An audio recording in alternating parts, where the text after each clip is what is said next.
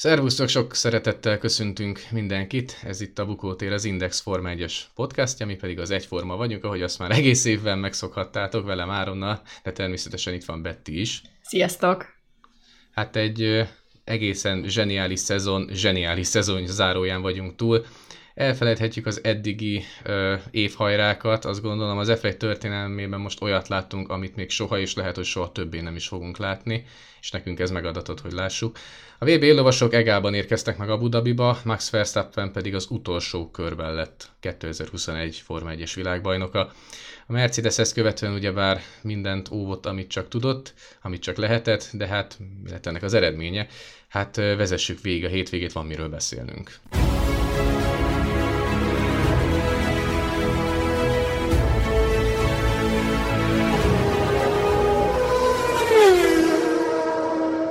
Hát megmondom az őszintét, Áron, én iszonyatosan vártam ezt a hétvégét.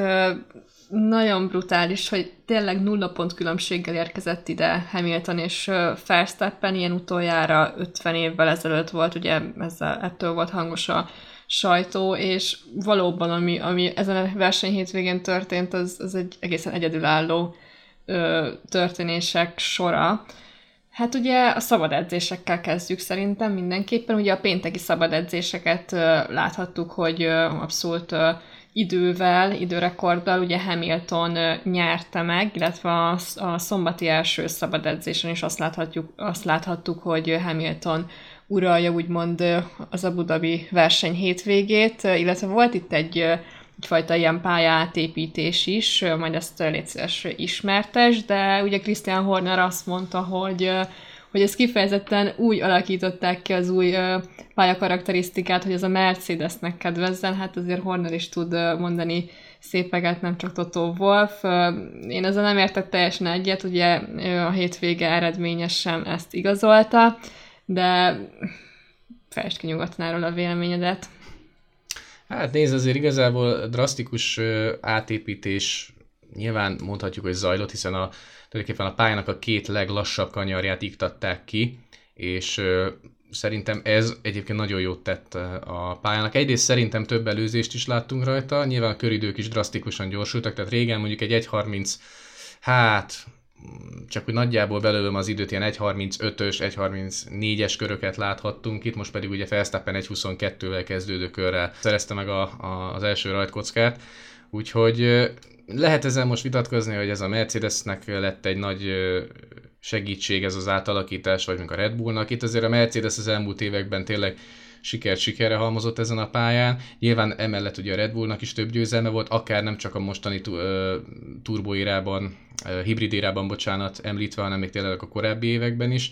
Úgyhogy ez szerintem annyira egál pálya volt, hogy nehéz most azt eldönteni, hogy ez kinek a javára billentette tényleg a mérleget. Én azt mondom, hogy valóban egy picit a Mercedes irányába, hiszen azt láthattuk, hogy azért Hamilton, ha most félretesszük Verstappen világbajnoki címét, akkor sokkal, de sokkal gyorsabb volt a Red Bullnál ezen a hétvégén is. Tehát elég, ha csak majd a versenyre megnézzük, hogy mennyire drasztikusan tudta Hamilton növelni a távolságot több alkalommal és Verstappenhez képest, de mondom ezt majd később, hogyha a beszélgetésnél ott tartunk, majd ezt még visszahozzuk. Összefoglalva szerintem jót tett ez az átalakítás ennek a pályának, hiszen rengeteg kritikát kapott, hogy kevés az előzés, nem igazán van rajta akció. Hát most azért nyilvánvalóan nem az utolsó körös akcióra gondolok, mint egyetlen ugye előzés, hanem itt azért láthattunk szép manővereket, úgyhogy mondjuk úgy, hogy én például kezdem megkedvelni ezt a pályát így hosszas fennállása óta. Ugye az első versenyt 2009-ben futották még itt. És 2030-ig hát lassan lopta be magát a szívembe, de hát egyrészt ezért az évért, ezért a évzáróért szerintem már bérelt helye lesz, úgyhogy köszi szépen Abu Dhabi, ennyit szerintem mindenképpen mondhatunk. És hát visszatérve tényleg itt az esélyekre, hát mondjuk ugye a hétvégének az eleje, az tényleg úgy indult, hogy ugyanaz folytatódik, amit tulajdonképpen az év utolsó mondjuk úgy negyedében, ötödében úgy megszokhattunk, hogy a Mercedes pokolian gyors, főleg Hamiltonnal, míg Bottas esetében egy ilyen, mondjuk úgy a lendületét vesztett, kicsit szerintem a kedvét is vesztett versenyző volt, aki már inkább azzal foglalkozik, hogy az Alfa Romeo meg kényelmes legyen a számára. Nyilván, hogy ezt a beszélgetést fölvesszük, ugye Bottasék ezen a napon már köröztek a szezon utáni teszten, és nagyon érdekes volt Bottas például Alfa Romeo-ban látni, de hát majd jövőre ezt meg fogjuk szokni. És tehát visszatérve, tehát tényleg Hamilton uralta a hétvégét a szabad edzéseken, és nekem már az a harmadik szabad edzés egy picikét előrevetítette azt, hogy itt lehetséges, hogy valami meglepetést tudunk látni a Red Bulltól, mert nem volt messze Verstappen úgy Isten igazából Hamiltontól. Arra mondjuk nem gondoltam, hogy a pole pozíciót így fogja behúzni, mert ez elképesztő volt. És tényleg a Q1, illetve a Q2 is úgy telt el, hogy jól van, ott van a Red Bull, ott van, de azért Hamilton folyamatosan mutatta, hogy mennyivel is erősebb tényleg ezen a hétvégén.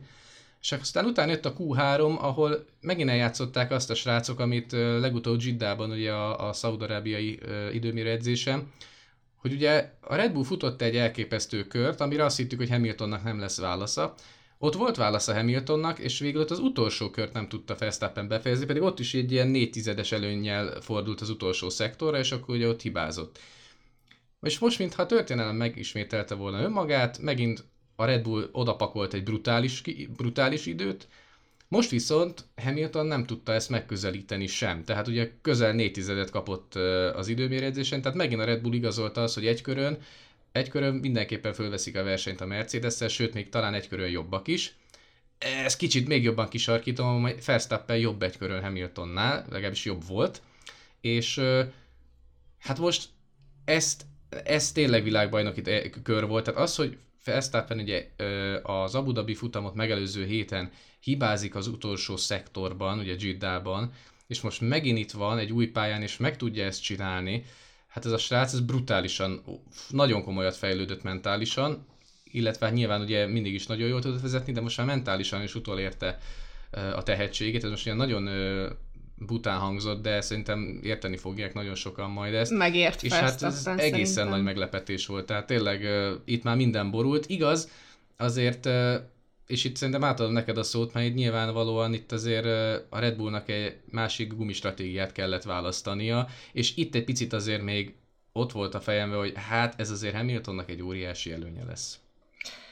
Hát, igen, eltérő stratégián volt a két VB aspiráns, ugye Verstappen ugye a lágykeverékeken kellett, hogy rajtoljon ugye a Q2-es hiba miatt, és ugye Lewis Hamilton pedig a közepeseken rajtolt. Szerintem már át is ugorhatunk kicsit a rajtprocedúrára, amikor is láthattuk, hogy elvileg ugye a lágyakon nyilván sokkal jobban lehet rajtolni, és én tényleg azt hittem, hogy Max Verstappen el fog húzni a rajtnál, és akkor csak azt fogjuk látni, hogy körönként több tizedet ad Hamiltonnak, és ennek ellenére az történt, hogy Lewis Hamilton a közepes keverékeken nagyon-nagyon csúnyán lerajtolta Max Verstappen, és akkor Verstappennek csak az maradt, hogy a kanyarban konkrétan úgy védekezze ki Lewis Hamilton tehát hogy úgy támadjon vissza, hogy konkrétan olyan rövid féktávot vegyen, hogy teljesen Lewis Hamiltont kiterelje a pályára, a bukótérbe. Hát ez is történt, de tényleg Verstappen sportszerű volt, mert úgymond visszaadta a pozíciót. Tehát ugye Hamilton elsőként fordult el, ami számomra nagyon meglepő volt, hogy a közepeseken ez sikerült neki, és azt láthattuk, hogy körökön keresztül ugye növeli a távolságot a második helyen lévő Verstappennel szemben, egészen 4-5 másodpercre. Ez azért elég brutál szerintem a két pilóta között. Hát igen, tehát erre utaltam az elején, hogy ez a Mercedes, most még szerintem ne emeljünk alapot a Red Bull előtt, most először szerintem én legalábbis alapot emelek a Mercedes előtt, hogy már megint annyiszor elmondtuk az év közepétől, hogy hát ez az év, ez a Red Bullé, ez a Mercedes, ez ebből nem fog visszajönni. Emlékszel, szerintem még jól tudom, még Mexikóban is ezt énekeltük meg itt az aktuális adásban, hogy hát ezt a Hollandia, vagy a Red Bull, illetve a holland Verstappen ezt nem tudja már innentől kezdve elrontani, és már megint a Mercedes odasózott egy olyat, hogy a falattal másikat, tehát az, hogy nyers tempóban, tényleg Mexikótól kezdődően, tehát Brazíliában, Katarban, Szaúd-Arábiában és Abu Dhabiban is agyba főbe verte a Red Bullokat. Tehát, hogyha most nincsen az utolsó kör, nincsen semmi, nyilván most megint ez a baromság jön tőlem, hogy ha, meg ha, mi lett volna, ha. Nyilvánvaló ez butaság, de hát azért legyünk őszinték, ez nagyon úgy nézett ki már a rajt után, hogy hát ezt Hamilton behúzza. És az volt a durva, hogy sokan azt mondogatták, hogy hát Hamiltonnak de nehéz rajtja lesz, mert mögüle az óriási meglepetésként a harmadik helyre kvalifikáló Lando Norris, illetve az egyen mögüle induló Sergio Perez is lágyakon rajtol majd, ahogy Verstappen is itt agyba főbe lesz majd verve a Hamilton, miközben ugye neki nem is volt a hátvédje, mert ugye a teljesen motiválatlan Bottas csak egy elég erős 6. helyet tudott szerezni az időmérő edzésen. Azt követően pedig rögtön ezt még megfejelte egy pocsék rajtal is, már csak a 8. helyen tudott fordulni. Tehát még azt se lehetett mondani, hogy Bottas majd esetleg segíteni tud Hamiltonnak. Hát erre Hamilton meg valami eszméletlen nagyot rajtolt, illetve hozzáteszem, hogy Verstappen most már zsinórban nem először, hanem talán már másodszor, de az is lehet, hogy harmadszor elkaparta a rajtot. Tehát hiába indultak szemre egyszerre, ahogy átváltanak a kettesből hármasba, hármasból négyesre, egyszerűen valahogy vagy kipörgette a kerekeit a holland, vagy egyszerűen nem volt olyan jó az elrugaszkodása, mint mondjuk az évnek a korábbi szakaszaiban. Nyilván most ezt lehet mondani, hogy miért, most szerintem ebben nem menjünk bele, de valóban úgy nézett ki, hogy hiába van a gumi előny ideiglenesen Verstappennél, egyszerűen Hamilton sokkal gyorsabb volt az egyel keményebb keverékeken, és szépen, ahogy mondtad is, elkezdett meglógni, és én azt figyeltem, hogy ha a Red Bull valamit reagálni akar, akkor azt most tegye meg, mert különben ez az ablak már annyira szét fog nyílni, hogy már az elévágás se fog sikerülni, és ez így is lett. És hát a 14. körben meg is kezdődtek a kerékcserék, és talán ez volt az első pillanat, amikor a Red Bull, ezt hogy fogalmazzam meg, talán úgy lehetne, hogy a minimális esélyt föntartotta annak, hogy a világbajnoki címnek így a legminimálisabb esélyt föntartották, hogy ezzel ugye beugrasztották Hamiltonékat is a kerékcserére, viszont kintartották a másik Red Bullt, és azt gondolom, hogy én szerintem a Perez a szobrot érdemelne ott a Milton Keynes gyárában a Red Bullnak, mert amit az a srác leművelt, hogy az agyonkopott, agyonhasznált Pirellikkel, amilyen védekezést bemutatott, hát szerintem maximum Dobó Istvánék műveltek ilyet tényleg Egervárosról akkor, vagy én nem tudom. Tehát ez figyelj, szerintem egy pár mondat erejéig tényleg emlékezzünk már meg Perezről, mert megérdemli. Tehát amit ez a srác leművelt, hát az döbbenet volt. Tehát amennyire nem tudott Bottas segítségére lenni Hamiltonnak, annyira tudott Perez, tehát Verstappennek, tehát az nagyon-nagyon brutális, amit Sergio Perez végrehajtott Hamilton ellen. Persze Hamilton a csapatrádión mondta, hogy mennyire veszélyes vezetés és mennyire veszélyes manővereket csinál Perez, Wolfék rögtön mondták Mázinak, hogy úristen, ez nagyon nem szabályos, stb. De nyilván ez a verseny, tehát ez a versenyzés, ez a kemény versenyzés, és ezt valóban Mázi szerintem jól közvetítette a Mercedes számára, tehát ez abszolút belefért a szabálykönyvnek a kereteibe. Én azt gondolom, kétszer is ugye visszaelőzte Sergio Perez Hamiltont, és elérte azt a Red Bull, amit akar, tehát a B-terv az bevált Sergio Perezzel, ez a 4-5 másodperc egészen 1 másodpercre lecsökkent. Tehát Verstappen annyira... Sőt, volt ez, ugye 8-9-ről indult, tehát ebben az volt a döbbenetes, hogy én azt gondoltam, hogy jó, hát max. Egy kanyari föltartja, és akkor mi van. Hát erre konkrétan 1 kör minimum, és talán még másfél kör, tehát addig fel tudta tartani, és tényleg Verstappen után megérkezett, tehát ott volt már Hamilton mögött. Igen, és akkor mondta Verstappen, hogy Checo is a legend, és amúgy az nagyon... Igen, és jött a válasz, hogy animal. Ja. Tényleg nagyon durva volt. Tehát Pereznek jár a következő évi szerződés, tehát ez megkérdőjelezhetetlen, hogy hogy a legjobb... következő 2-3 évre legalább. Tehát igen, a legjobb Red Bull választás az utóbbi években, én úgy gondolom. Abszolút, ez abszolút így van. Még akkor is azt mondom, hogyha nyilván sokszor volt pekhes is, illetve azt gondolom, hogy Bottasnál egy fokkal talán gyengébb volt a kiegyensúlyozottság tekintetben. Na, Bottas és a kiegyensúlyozottság, na jó, ő nagyon jó helyen vagyok, na mindegy. De érthető szerintem, tehát hogy az a baj, Pereznek sokszor voltak ilyen kilengései, akár amikor nem jutott be a legjobb 10-be az időmérő edzésen, főleg a szezon elején, aztán nyilván utána ezek a kilengések már csökkentek. És hogyha ezt mondjuk jövőre tudná tartani ezt a fejlődést, akkor lenne szerintem igazán komoly támogatója Verstappennek, hogyha például nem csak egy versenyt tudna megnyerni, hanem mondjuk 2 vagy 3 is akár, mert az azért látszott, hogy Perez például a versenytempóban nagyon elmaradt Verstappen mögött és Hamilton mögött is.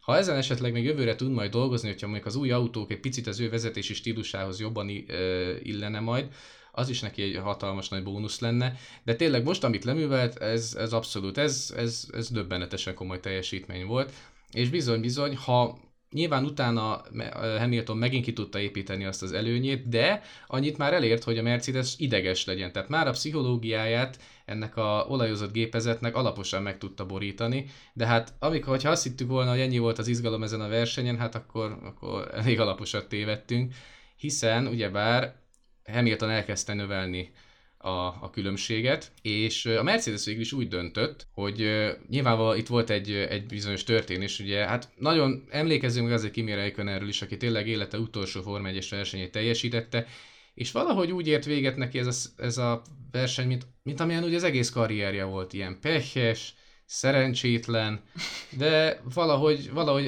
mindig túllépett rajta, és tényleg ilyen volt az ő karrierje is, hogy mindig őt érte utol a technika ördöge, csak 2007-ben végre a sors aztán igazságot szolgáltatott és világbajnok lett. Úgyhogy tényleg kítosz Kimi, köszönünk szépen Kimi mindent. Biztos, hogy hiú ábrán, de reméljük, hogy azért még fogunk látni téged a pedokban, akár mikrofonnal a kezedbe, akár mint civil szurkoló. Mikrofonnal szerintem nagyon elkerüli. Abszolút el fogja kerülni, de egyébként meg tényleg sok boldogságot kívánunk neki a civil élethez. És hát nem sokkal később ugye a csapattársa, a Forma 1-től szintén búcsúzó Giovinazzi is műszaki hiba miatt kénytelen volt kiállni, és ez volt az első, nem is tudom, szög a Mercedes koporsójában, mondjuk úgy, hogy ugye jött egy virtuális biztonsági autós szakasz, és a Mercedes ugye úgy döntött, hogy nem hozza ki Hamilton kerékcserére, mert Hamilton valószínűleg úgy ítélte meg, hogy ez a stratégia ez jó egyrészt, másrészt meg a csapat is úgy gondolta, hogy többet veszítenének, hogyha reagálnának ugye Verstappenre, akit viszont kihozott a Red Bull, és fölkerültek rá egy újabb szett kemény keverék. És ezt követően, hát nyilván Hamilton fel tudott egy egész szép kis előnyt hízlalni, nyilván a kiállás is benne volt, ugye 19 másodperc környékéről indult el a hajsza a VSC fázis után, de nem igazán csökkent az a különbség, tehát olyan 14 másodperc, és utána ilyen 11-nél, hogyha jól emlékszem, megállt kb., és már úgy látszott is, hogy hát ebből már nem lesz semmi, tehát hiába próbálta meg tényleg a Red Bull a két kerékcserét, hogy na majd a friss gumikon utoléri Hamilton az agyon használt keményen is tudta azt a tempót hozni, amit Verstappen az újakon, tehát engem ez döbbent meg, hogy ez a Mercedes annyival gyorsabb volt ennél a Red Bullnál versenytempóban, és milyen furcsa, hogy két eltérő konstrukció, hogy a Red Bull az időmérőedzésen 1000-szer gyorsabb volt a Mercedes, ugye 4 tizeddel, a versenyen meg pont fordítva, hogy a versenytempóban ennyivel jobb volt a Mercedes, ez nekem felfoghatatlan így jelen pillanatban, és több nappal a verseny után. De hát, amikor már tényleg mindenki kezdett beletörődni abba, hogy hát akkor itt a Forma 1 első 8-szoros világbajnoka, már emlékszem, Christian Horner is nyilatkozta, az utolsó 10 körben már azon gondolkodott, hogy hogyan fogja vigasztalni a csapatot, meg hogyan fog beléjük lelket önteni. Aztán utána érkezett annak a bizonyos energiaitalnak az új törzsvásárlója, Nicolas Latifi, aki az 54. körben ugye hát falhoz csapta a Williams-t, és hát ezzel, hogy is fogalmazzak, hát, ezzel ő lett az új Timo Glock. Én úgy azt mondanám. Igen, szerintem ez gonoszság egyébként ezt így rárakasztani, mert nyilván egyik se direkt akart kiszúrni annak idején ugye Glock Massával, vagy Latifi most Hamiltonnal, de ami ezután következett, az annyira kétarcú dolog volt, kezdve az FIA-nak a töketlenségével, és az utolsó körös drámákkal, hogy hát ez tényleg erről filmet kéne forgatni, esküszöm. Valószínűleg lesz is belőle a film, én az biztosra merem mondani, hát Netflix az biztosan, tehát a Drive to Survive-nak az utolsó része az valószínűleg, vagy lehet, hogy az utolsó kettőt is meghagyják ennek a szezonzárónak, de igen, Latifi balesete ugye hozta a safety car-t a pályára, itt Máziék elkezdtek tanakodni, hogy nyilván meddig tartanak a helyreállítási munkálatok, akkor a Mercedes is elkezdett tanakodni, hogy na, vajon akkor ez hány körig fog tartani, akkor most Lewis Hamilton jöjjön, ne jöjjön, Hamilton már ott volt a boxbejáratnál, kérdezte, hogy ő kerékcsere boxba akar hajtani, mondták neki, hogy negatív, és így egyszerűen Hamilton nem jött. Tehát nem jött ki, és az agyon használt keményekkel végig kellett vinnie az egész utolsó 4 kört. és még ugye kint volt a safety car, nyilván a Mercedes arra játszott, hogy végig kint lesz a safety car, akkor a lekörözöttek azok nem veszik vissza a helyüket, mert ugye ki is írták, tehát Máziék ki is írták, hogy a lekörözött versenyzők nem vehetik át, nem vehetik vissza a helyüket, tehát nem indulhatnak a mezőny után. Ami nyilván egy olyan bődületes, szabálytalan döntés lett volna, aminek semmi értelme. Tehát a Red Bull ezt nagyon jól kezelte, és ugye hívta a versenyigazgatóságot, hogy ez mi jogon nem indulhatnak a lekörözöttek, és nyilván utána el is engedte őket. Ebből is volt az óvás, de ezt majd később ismertetjük, és ugye egy kör maradt az elindítás. Tehát az elindítás után egy kör maradt, és ott volt Verstappen teljesen nullára, tehát nulla különbség, 0 másodperc különbséggel Hamilton mögött, és szabad volt a verseny. Tehát Verstappen kerékcseréjét abszolválták, ott volt teljesen új lágy keverékeken, és Hamilton pedig az agyon használt keményeken. És ott volt az utolsó kör, hogy ezt Hamiltonnak meg kell csinálnia. Aztán mi történt tovább? Igen, és akkor említettem a VSC-n az első koporsót, és itt jött a második mélyütés, amit nem is a Red Bull vitt be a Mercedesnek, hanem önmagukat lőtték lábon, és ez az egész évet jellemezte. Tehát, hogyha valamire, hogyha a Mercedes egyeduralma 2014-től valami megsínylette a csapatnál, akkor azok a taktikai döntések, illetve a reakciók más csapatoknak a lépéseire.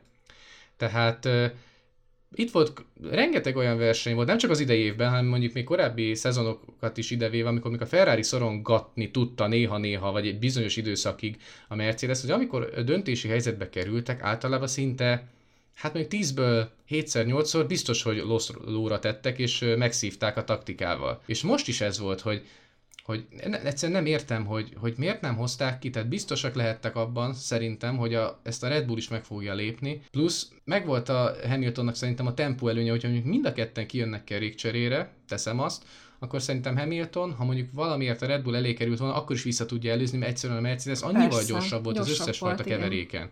És ezt nem merték meglépni, tehát megint hoztak egy rossz döntést, hogy kint tartották ugye Hamiltont, akinek már tényleg agyon volt használva az a kemény keveréke. Verstappenre meg igazság szerint azért is merte szerintem a Red Bull bevállalni, mert egyszerűen nem volt más választásuk, tehát azonos gumin esélytelen lett volna tényleg, és meglépték ezt is, vissza tudott jönni a második helyre, és hát utána én tudod, mint csodálkoztam, hogy úristen, ennyire kevés van hátra, hát ezek az arabok, amilyen lassan dolgoznak, biztos, hogy nem fogják tudni ezt az autót eltávolítani, és tényleg az első egy-két körben azt néztem, hát ezzel nem történik semmi, jó, ez Hamilton megint megúszta, megint vele volt Fortuna, stb.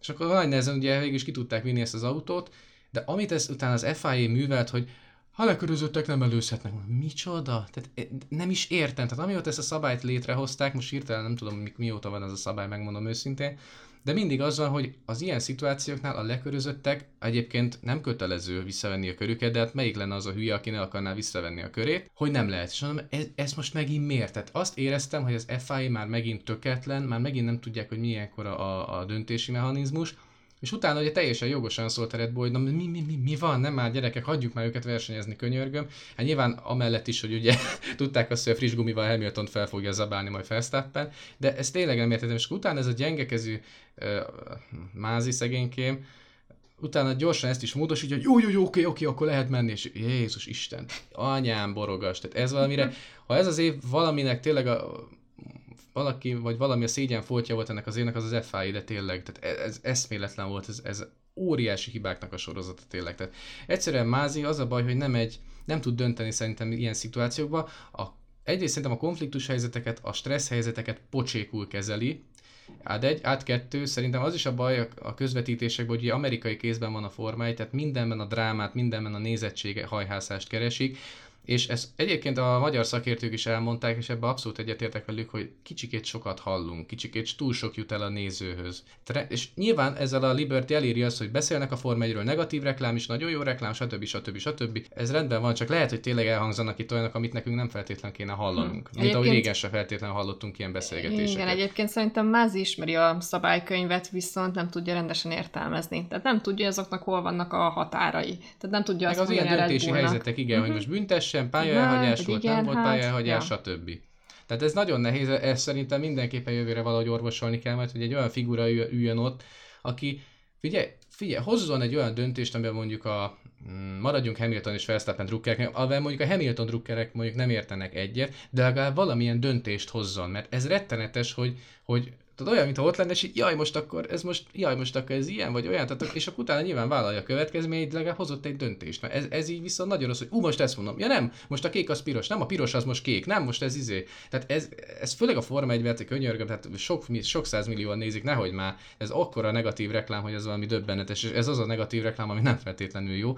Na mindegy, ezen túllépve egyébként, utána elengedték a lekörözötteket, és hát utána, hát nyilván nem csak, én megmondom őszintén, nekem úgy remegett a kezem, miközben írtam a percről percre tudósítást, hogy basszus, nem tudok már írni, hát annyira izgalmas volt az utolsó kör, hogy tényleg Verstappennek végre megadatik ez az esély, tehát hogy végre, ugye Bakuban defekt miatt a falnak ment, Silverstone-ban Hamilton ütötte ki, Monzában kiütötték egymást Hamiltonnal, Bottas ugye neki ment a Hungaroringen, tehát annyiszor volt már pekhes ebben az évben, hogy most végre, és ezt Alonso nagyon jól mondta, hogy hát Verstappennek mázlia volt, de járt is neki. És ezt azt gondolom, ez nagyon jól összefoglalta.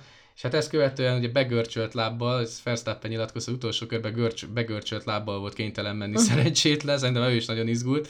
És hát végül tényleg meg tudta előzni Hamiltont, és egyébként így zárójelben megjegyzem, hogy Hamilton még akkor is vissza tudott támadni az agyon használt gumiját. Tehát Hamilton is egy legenda. Ez abszolút, tehát ez annyira, ez a Mercedes, ez valami brutálisan jó volt Hamilton kezei között. Már láttuk, hogy Bottas mire ment a másikkal, semmire, de egyszerűen, és tényleg Hamilton, most ugye nem hallunk róla most már több napja, tehát ő nagyon eltűnt, szerintem ez egy óriási gyomros volt neki az egész karrierjébe, de szerintem, most nagyon okosan beszélek innen, de szerintem abszolút nincs csak a szégyenkezni, mert így szerintem, most nagyon hülye hangzik, ki lehet kapni, mert tényleg mindent megtett, és utána ott a másik oda, hogy így kikapni, basszus, végigvezettem az egész versenyt, tehát én szerintem így pilóta még nem veszített világbajnoki címet ennyire abszurd módon, ennyire brutális módon, miközben ő nyert ugye az egyik legabszurdabb, legbrutálisabb módon 2008-ban, amikor ugye, ahogy már említettük, ugye Glock kimaradt a szárazpályás gumin a szakadó esőben, és egy kanyar választotta el Felipe Massát a világbajnoki címtől,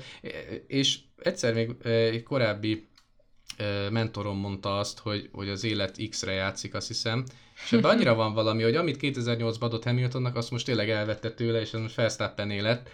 Úgyhogy, de én azt gondolom, hogy ő is maximálisan megérdemelt, tehát hogyha valaki Hamilton mellett, akkor az tényleg Verstappen, aki hát óriási szezon teljesített, tényleg benőtt a fejelágya, iszonyatosan kérlelhetetlen volt az ilyen párharcokban.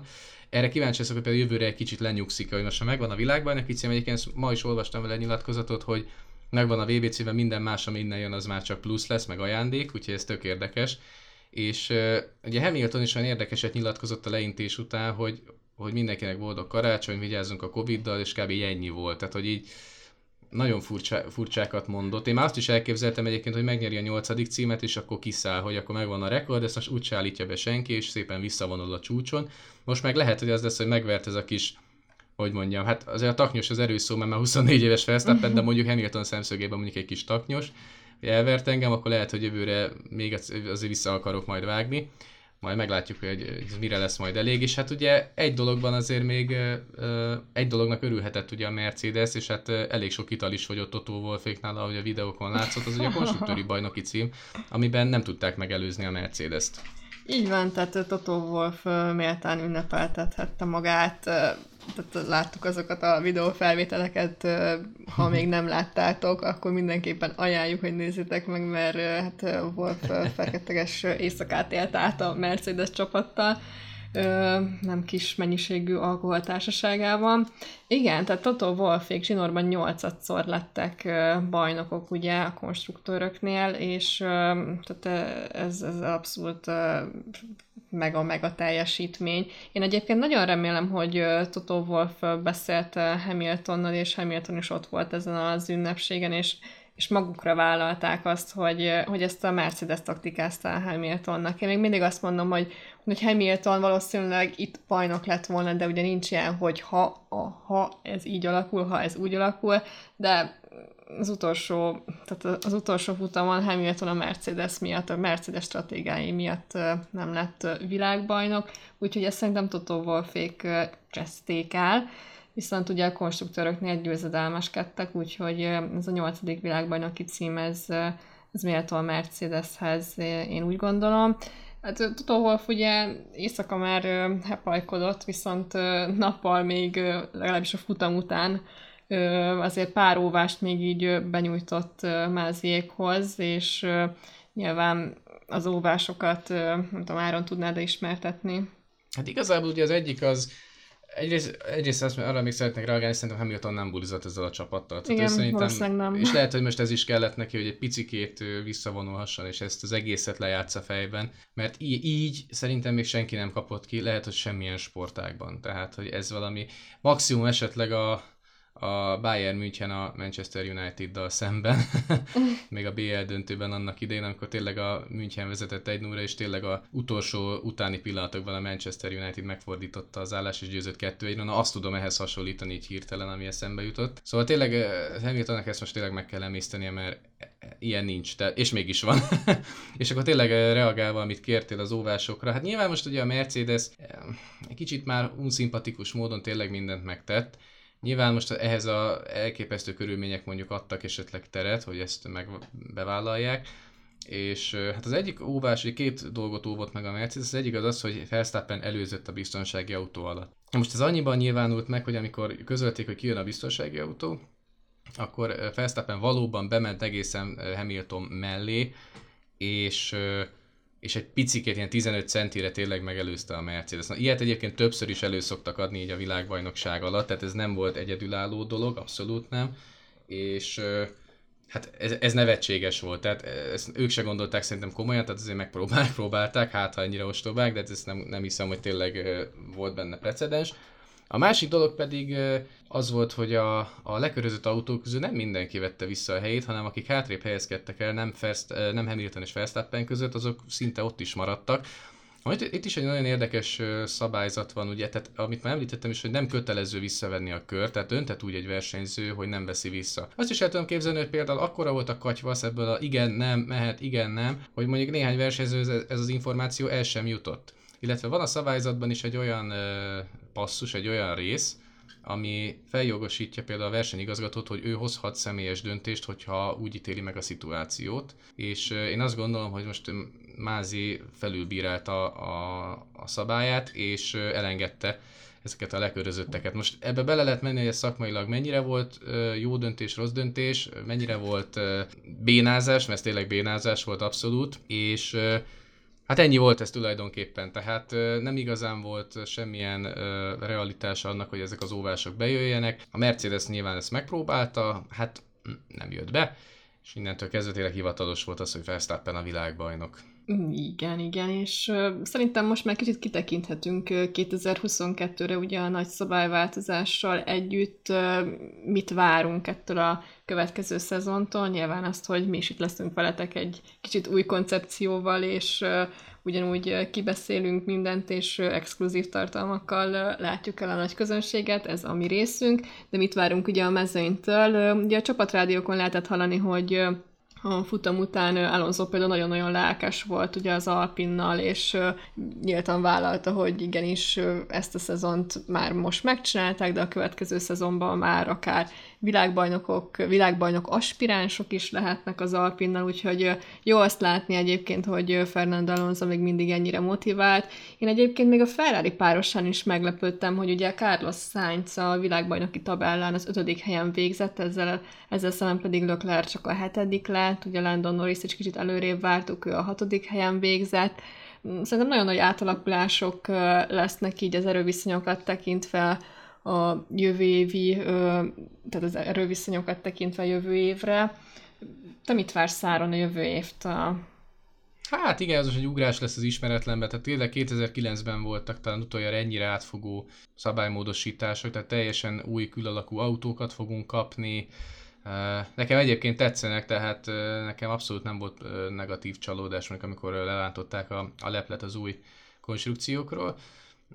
Nehéz igazából, én szerintem ez a szezon ez überelhetetlen. Tehát, hogy ennyire egyetlen módon lehetett volna ezt még überelni, hogyha nem 2 csapat 2 versenyző, hanem 4 csapat 8 versenyzője, mondjuk, mint 2010-ben vagy 12-ben. Na, akkor még lehetett volna ez még egy megcsavart történet, de ennyire komoly végkifejlete legyen, egykörös dráma, nem, tehát ilyen szezon még egy nem lesz, és én borzasztóan örülök, hogy ebbe a korba születtem, hogy mi ezt tényleg megérhettük, hogy ezt a harcot mi láttuk. Nyilván nem láttuk mondjuk, nem is tudom, mondjuk Ayrton Sennáék nagy csatáit mi ugye nem láttuk mondjuk Niki Laudának a diadal meneteit, nem láttuk tényleg a James Hunt-tal való rivalizációját, de szerintem ez mindent überelt így látatlanban is, tehát ez valami döbbenetesen jó volt, fantasztikus szezon volt, az egész szezon, és emlékszel, hogy még mondtuk, hogy a Hungaroring volt az évversenye, aztán jött a következő évversenye, és a következő, tehát nagyon jó versenyek voltak, tehát még ez is tök szuper volt.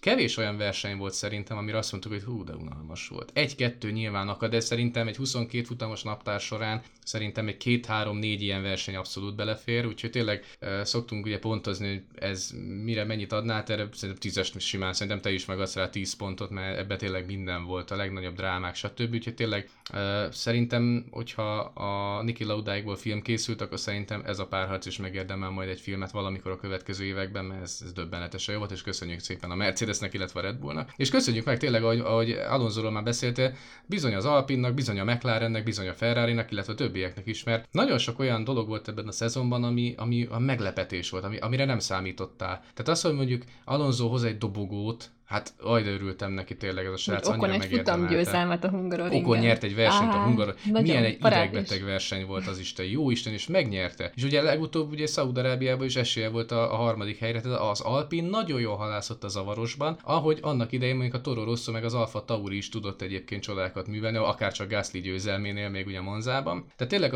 az Alpin az nagyot lépett előre a szezon közepétől kezdődően. Alonso nagyon motivált, úgyhogy én neki külön is drukkolok, és akkor picikét tényleg Sainznak a teljesítménye. Én megmondom őszintén, én az az ember vagyok, aki Sainzot soha nem tartotta top versenyzőnek, soha nem tartottam őt egy kimagasló tehetségnek.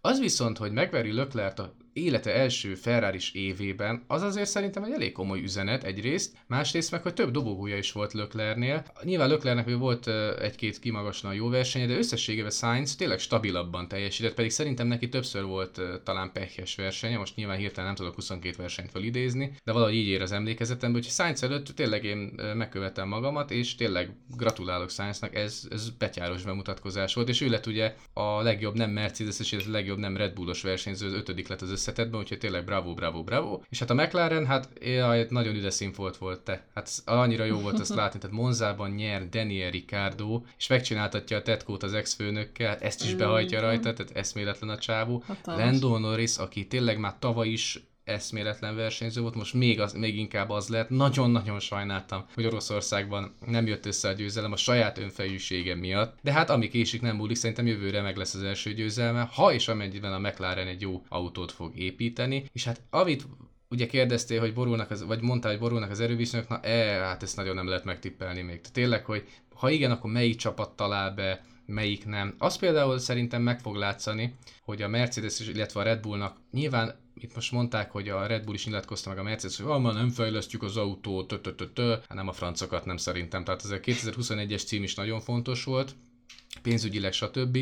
És biztos, hogy benne ezt az autót, amíg lehetett fejlesztették, a Red Bullt, illetve a Mercedes-t is, és arra leszek kíváncsi, hogy ez visszaüt-e majd jövőre. Mert ugye 2008-ban is pont ezt lehetett látni, a McLaren-t, illetve a Ferrari-t akkor a végletekig fejlesztették, és nagyon elcsúsztak a 2009-es fejlesztésekkel, és bizony a McLaren meg a Ferrari is a középmezőnyben szenvedett sokáig, aztán nyilván az év második felében Hamilton révén volt egy-két győzelme a McLarennek, meg ugye Räikkönen által a Ferrarinak is Belgiumban. Én ezt el tudom képzelni, hogy jövőre bármekkora is a Red Bull kapacitása, meg a Mercedes kapacitása is emberanyagban, technikában, tudásban, pénzügyileg, stb. Nem azt mondom, hogy lemaradnak, de nem feltétlenül lesznek ilyen dominánsak az év elején 2022 hanem például egy McLaren, hát a Ferrari-t nem merem mondani, ma amíg ott olasz emberek dolgoznak, addig abból a csapatból semmi nem lesz szerintem, bocsánat a Ferrari drukkerektől, és hogyha mégis így lesz, akkor tényleg akkor elnézést kérek. Én akiből kinézem, hogy például egy nagyot tud majd gurítani, az például a McLaren, abszolút, és az Alpint azt nagyon nehéz hová tenni, mert Alonso lelkesedése,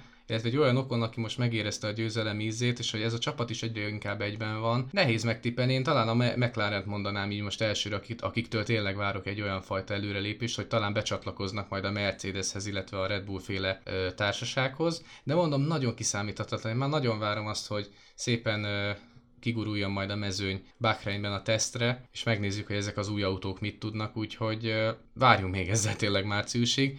Meglátjuk majd. Így van, és én most megragadnám a szót, és elsősorban köszönjük az egész éves figyelmeteket. Tényleg nagyon-nagyon lelkesen írtunk, szerkesztettünk mindent nektek, úgyhogy én nagyon-nagyon remélem, hogy jövőre is itt leszünk, és egy hasonlóan izgalmas, vagy még izgalmasabb szezont láthatunk. Úgyhogy én remélem már, hogy te is itt leszel, remélem, hogy én is itt leszek, és hát tényleg köszönünk mindent, reméljük jövőre is találkozunk. Sziasztok! Mindenkinek tényleg kellemes ünnepeket, boldog új évet, boldog sikerekben és Forma 1-es szezonban, izgalmakban gazdag 2022-es évet kívánok neked is, pontosan. Minden hallgatónknak és mindenkinek, aki szereti a Forma 1-et. Addig is, amíg nincsen F1, addig is olvassátok majd az Indexet. És ez még rímelt is, úgyhogy tökéletes lezárás volt. Tényleg vigyázzatok magatokra, találkozunk 2022 márciusától is, addig is bírjátok ki nélkülünk. Szevasztok! Sziasztok!